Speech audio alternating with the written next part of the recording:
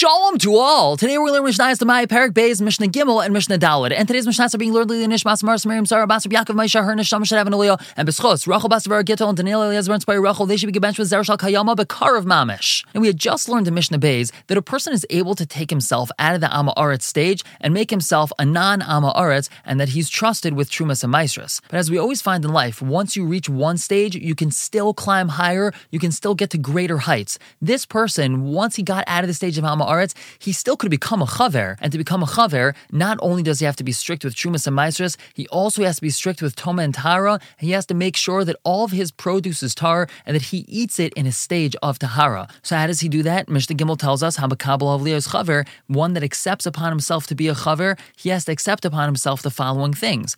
He's not allowed to sell any produce in Amma Aretz, whether it's dry or moist, and he's not allowed to buy something from him that's moist. Before we continue, let's try to understand this. There's two important things we have to know. First of all, it's usher to make chulin tameh in Eretz Yisrael. Even though it's just regular chulin, it's not truma, it's not hekdesh, it's not kodesh, it's still usher to cause it to become tameh. Second of all, this is something that we've learned about previously, the only way produce is able to become tameh is if it became wet with liquid first. That's called being hochsher lekabel toma. It's now prepared, it's now susceptible, and now it could become tameh. After it became wet, it's now able to become tameh. So it's first thing that we learned, that this person who wants to be a chaver is not allowed to sell produce to an Amma Aretz, whether it's moist or dry. That has to do with this first thing that we said, which is that it's usher to cause chulin to become tameh in Eretz Yisrael. And if he sells something to Amma Aretz, and Amma Aretz is most probably tameh, because the Amma Aretz is not careful with Toma and Tahara, and he's going to cause his produce to become tameh by selling it to the Amma Aretz, so he's not allowed to sell anything to the Amma Aretz. The second thing the Mishnah said, that he's not allowed to buy something that's moist from the Amma Aretz, that's because once it became wet, that means it was mochel lekabel toma, and that means that the Amma Aretz was metameh, because again, an Amma Aretz is most probably tameh. So therefore, this chaver is not allowed to buy produce from Amma Aretz that had become wet. Another two things he has to be careful of: the ein misarech etzel Amma Aretz, he's not allowed to be a guest in the Amma Aretz's house. V'loy ma'archay etzle b'ksusai, he's also not allowed to have the Amma Aretz at his house as a guest in his clothing. The reason why he's not allowed to go to the Amma Aretz's house is not because of what we learned in the previous Mishnah, because he's going to end up being served food that doesn't have the proper maisros taken off.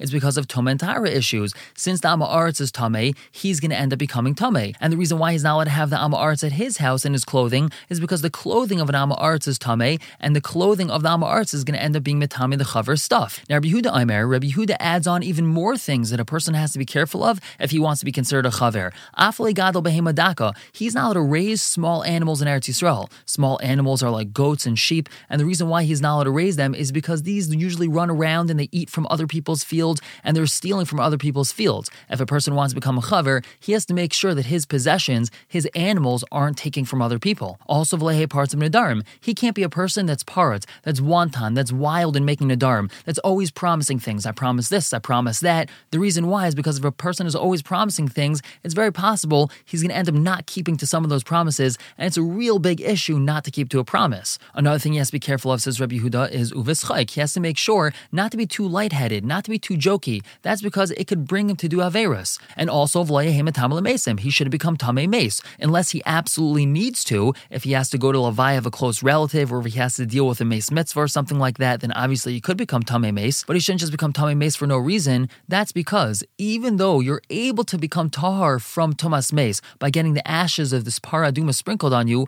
it's not easy to come by the ashes of the Paraduma, so he has to be extra careful with this. And last thing, says Rabbi Yehuda, is Umishamish Beis HaMedrash, he has to serve in the Beis Medrash, which means he has to go to the Beis Medrash and he has to learn from the Chacham there. He has to Mishamish Talmidei Chachamim, and only then, when he keeps to all these things, Rabbi Yehuda says he can be considered a chaver. Now, Amru Lai, the Chacham told him, Lai bo elu lechlal. These things you just mentioned, raising small animals and not being parts of nedarim and schayk and making sure you go to the Beis Medrash, those aren't included in being a chaver because they have nothing to do with Toma and Tahara. The status of being a chaver specifically has to do with Toma and Tahara, and it doesn't have to do with all these other things. Yes, it's a very wonderful thing to make sure that you don't raise small animals because they might end up eating in other people's fields and all the other things Rabbi Yehuda mentioned. But in order to become a chaver, the Chachamim say you don't have to be careful with those things. And now moving on to Mishnah Daled, we're going back to discuss certain leniencies when it comes to Demai. Hanach taimim, bakers. So these bakers are chaverim, and they're makbid to make sure that everything that they sell has proper trumas and maisros taken off of it.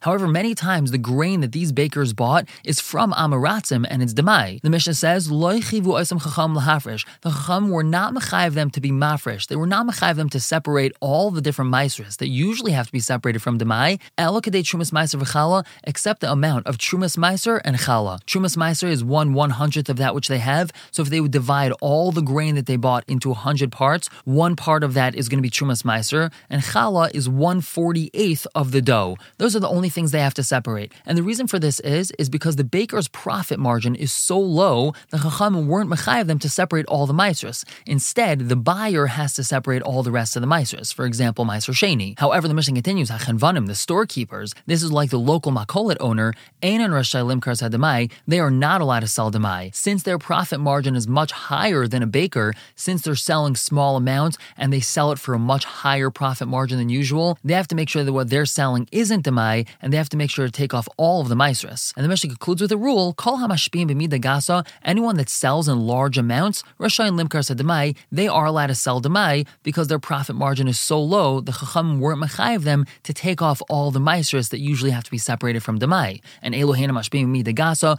who are those that sell in large amounts? Kigayin hasitoinais, like wholesalers, umaychrei tvua, and people that sell grain, they sell in such large amounts, they're not chayiv in demai. It's only the local neighborhood makolet fellow, since he's selling a small amount, so then he would have to make sure that which he's selling isn't demai, and he would have to take off all those necessary maasros. But someone selling in a large amount, a wholesaler, he doesn't have to take off all of the demai maasros. That's incumbent upon the buyer, not upon him, the seller. We're going to stop here for the day. Pick up tomorrow with Mishnah Hey and Parag Gimel, Mishnah Aleph. For now, everyone should have a wonderful day.